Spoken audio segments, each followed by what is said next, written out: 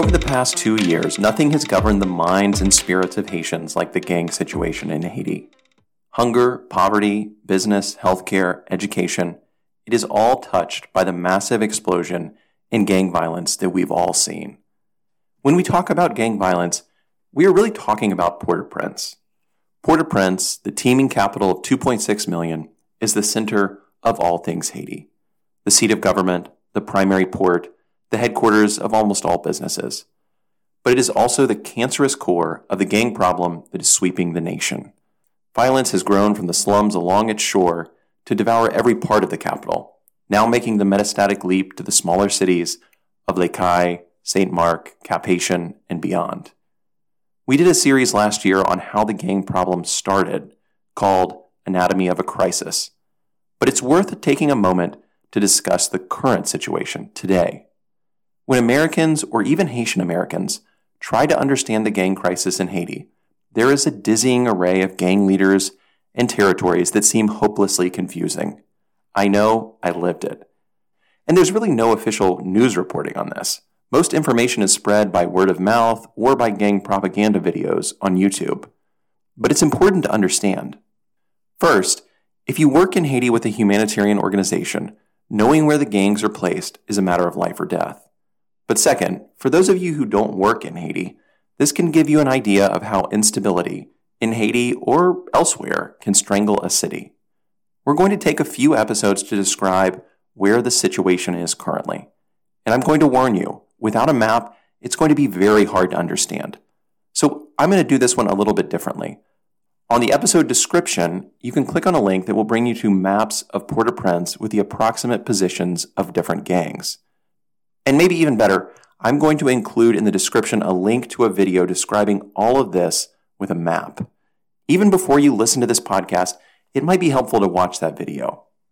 And lastly, before we get started, I want to give you a brief disclaimer. All of this news is liable to change.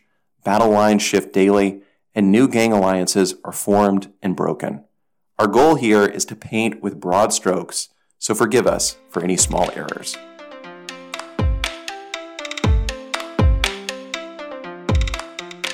In an episode last year, we spoke about Jimmy Cherizier, also known as Barbecue.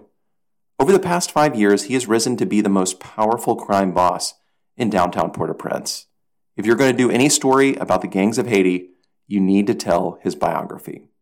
Jimmy was born in 1976 or 1977. It's not totally clear, but this would make him around 45. He's of middling height. He says that he got his nickname Barbecue because there were several Jimmys in the neighborhood where he grew up, but his mother was a barbecue cook, and so he became Jimmy Barbecue. Later, this was just shortened simply to Barbecue. Now, if you talk to others, they would suggest that he got the moniker because he has a penchant for burning people. The truth is that both may be true. And before we move on, it's important to say he's not a stupid man. He went to the police academy and speaks fluent French, something of a rarity in Haiti, where only 5% of the population can say that. Many gang leaders never went to school, and a lot of them have been living on the street since their youth. Not so for him. After academy, he joined a special forces unit in the Haitian police force. And this was all he was for a long time, up until he was nearly 40. The world had never heard his name until late 2017 during an infamous police raid. His unit was working in tandem with the United Nations peacekeepers in a particularly gang-ridden area of southern Haiti named Grand Ravine. They were initially sent on an anti-gang mission, which apparently proceeded without issue. However, a number of the gang members had holed up in a large school campus. Barbecue led his squad, without telling the UN, into the school grounds. At gunpoint, several school employees were forced to hide the gang members from the police. As the raid went on, 2 of Barbecue's officers were shot. And in the moments after, it came out that some of these employees had been forced to hide the gangsters. When Barbecue and his colleagues learned this, they proceeded to execute at point-blank range the security guard, a professor, and 7 other innocent bystanders. None of the gang members were captured. Following this event, Barbecue's status with the police starts to become very nebulous. And this was the first glimpse that the world received of Barbecue's ire. It wouldn't have to wait long for another. By 2018, Barbecue had left the life of policing and had consolidated power in a downtown area called Delma 6. Delma is a large area that stretches all the way across Metro Port-au-Prince. It stretches from number 6, down by the wharves, all the way to 75 on the opposite side of the city. And so he built his power base close to the port. By this time, he had allied himself with other gang members in the downtown region and port areas. He also developed cozy relationships with the local government and the national government. He allied with his friend, T. Jr., who had a slice of territory in the juicy slum of La Saline. This was a neighborhood not far from Barbecue's territory that was well positioned next to an open-air market that could be taxed by whichever gang ruled the area. The problem was that T. Jr. had a slice, only a slice, and another rival had most of the land. They needed to do something. In the early hours of the day, on November 13, 2018, Barbecue rolled into the rival zone with T. Jr. and their respective gang members. The rival gangsters fled immediately. The scene was chaotic. But it really should have ended there. Instead, Barbecue and T. Jr. proceeded to go house to house, raping and killing the women and children with connections to the enemy gang. At the end of the day, up to 71 civilians were dead, their corpses burned by the gang and transported to the city dump. And then the real scandal began. A local government official showed up to the scene and reportedly became angry with Barbecue, asking him why he killed so many. He said this wasn't supposed to be that bloody. And I think this is key to understanding Barbecue. After the latest massacre, Barbecue became an international pariah. He was sanctioned by other countries, even the United States. An arrest warrant was put out in Haiti. But this is just what was said publicly. In reality, Barbecue is widely regarded as pro-government by most Haitians. We can at least say that that's the perception. But let me delve for a moment into the swirling world of rumors. He's a former police officer with continued close ties to the force. In Haiti, it's really hard to draw straight, permanent lines when it comes to gangs. They switch sides with the winds and opportunity. But broadly, there are two types of gangs. Those that are pro-government and those that are pro-opposition. Now, what does pro-government mean? Well, it depends on who you talk to. It could mean anything from being allied to the police and small politicians, all the way up to the prime minister and president.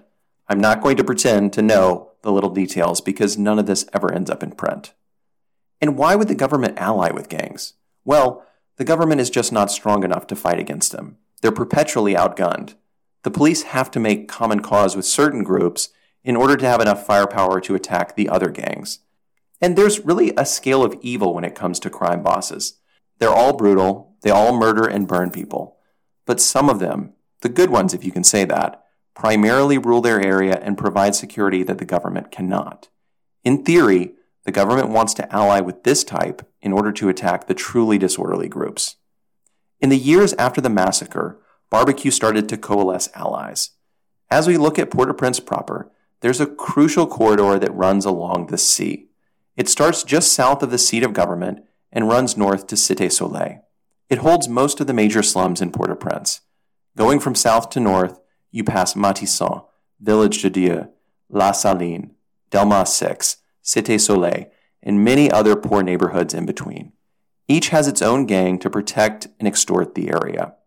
These slums have power.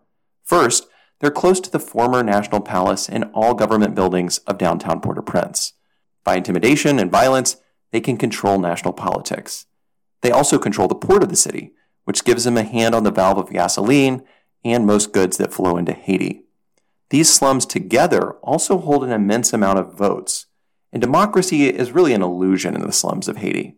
The politicians make a deal with the local gang leader, and the gang leader then tells the population in the area who to vote for. If you don't vote accordingly, you can imagine what happens. Barbecue eliminated enemy after enemy, and finally, in June 2020, he announced, to great fanfare, the creation of G9. It's named in the same style as the G8 Organization of Nations. This became a federation, a loose coalition of gang leaders. It stretched from Crisla in Matisson through most of the downtown gangs all the way up to Chien Méchant in Croix-des-Bouquets. The idea, at least as Barbecue portrayed it, was to create an alliance of gangs that wanted to impose some semblance of order in the capital. Roughly, if you look at the map, there are three primary enemies to G9. There is Tillapli, whose name means little rain, to the south. He actually joined G9 for a time, but then quickly revolted again. In the north, in Kwadi Bouquet, there is Katsan Maozo. And then, and this pertains more to today's talk, there is T. Gabriel in Cité Soleil. Just as an aside, for those that aren't Creole speakers, T just means little, in the sense of Little John or Little Bow Wow. So T. Gabriel just means Little Gabriel. It's worth camping out for a moment on Cité Soleil. Cité Soleil is by some counts the largest slum in the Western Hemisphere. If you talk to a non-Haitian, it's the one that most people will have heard of. It was initially created in the 1970s to house workers for the country's sugar and garment factories by the port. Poor people from the countryside flocked to the area down by the water to find work. Temporary, flimsy homes were built helter-skelter. Unfortunately, in the 1990s, as Haiti was sanctioned by the international community, most of these factories shut down, but the people stayed. The population today is probably somewhere around 250,000 people, very destitute. Cité Soleil is sometimes a difficult concept to nail down because there is a small core area of Cité Soleil, but the name of the commune for much of the waterfront area of Port-au-Prince is also called Cité Soleil, incorporating many of those little neighborhoods I've already mentioned. This confusion between a commune and a neighborhood often causes problems for me in understanding the geography of Haiti. But in regards to the core neighborhoods of Cité Soleil, you largely have three different zones, conveniently named after some American cities. You have Brooklyn, Boston, and Bellacou. Boston and Bellacou are held by G9 gang leaders, allied to Barbecue. Brooklyn, the poorest and most sprawling section, is ruled by T. Gabriel. He is decidedly anti-G9 and anti-government. As you will see, over and over, violence most flares up in the brackish water between rival factions. Where you have two groups on opposing sides, you will see violence. In some ways, I think of Barbecue like the cartel leader in the movie Sicario. For those of you that haven't seen it, the plot is that the U.S. government is moving into Juarez, Mexico, to kill all the gang leaders and institute one single leader to stop the fighting. The idea behind it is that if you have just one cartel leader who can be somewhat controlled by the government, it would be better than having 10 different warring factions. Looked at in the best light, this appears to be the government's plan with Barbecue. And honestly, in a situation this terrible, who am I to say that this is not the best strategy? However, there have been pockets of resistance to this complete takeover. Where we hear of violence is generally in those areas: Cité Soleil, Kwadi Bouquet, Massisson. And this whole delicate operation was turned upside down in July 2021 with the assassination of Haiti's president, Jovenel Moïse. Was Moïse involved with Barbecue personally? No one really knows. But at the very least, Barbecue was linked with his political party. Now that a new government is in power, it's still not totally clear whose side everyone is on.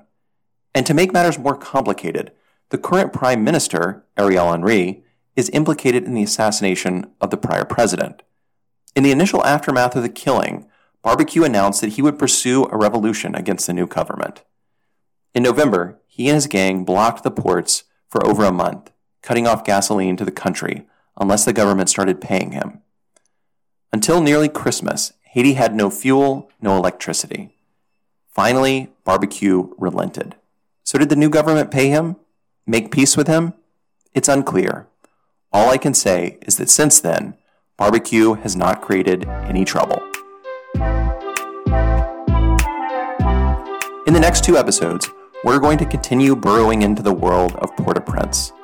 Next week, we'll look closely at the south side of the city, the crucial pass of Massisson. And in the last episode, we're going to talk about North Port-au-Prince, Kwadi Bouquet, home to the most feared of all gangs, Katsan Maozo. But as we finish, we need to keep in our mind that it is easy to draw out the gangs on a map and study their motives, to try to understand them. But there is a broader narrative at play. Each of these gang areas represents thousands of people who are suffering in unimaginable ways. Lack of food, healthcare, opportunity. Children terrified, growing up hearing gunshots constantly throughout the night. I know, I talk to them often. It is, over and beyond everything, a great human tragedy unfolding before our eyes.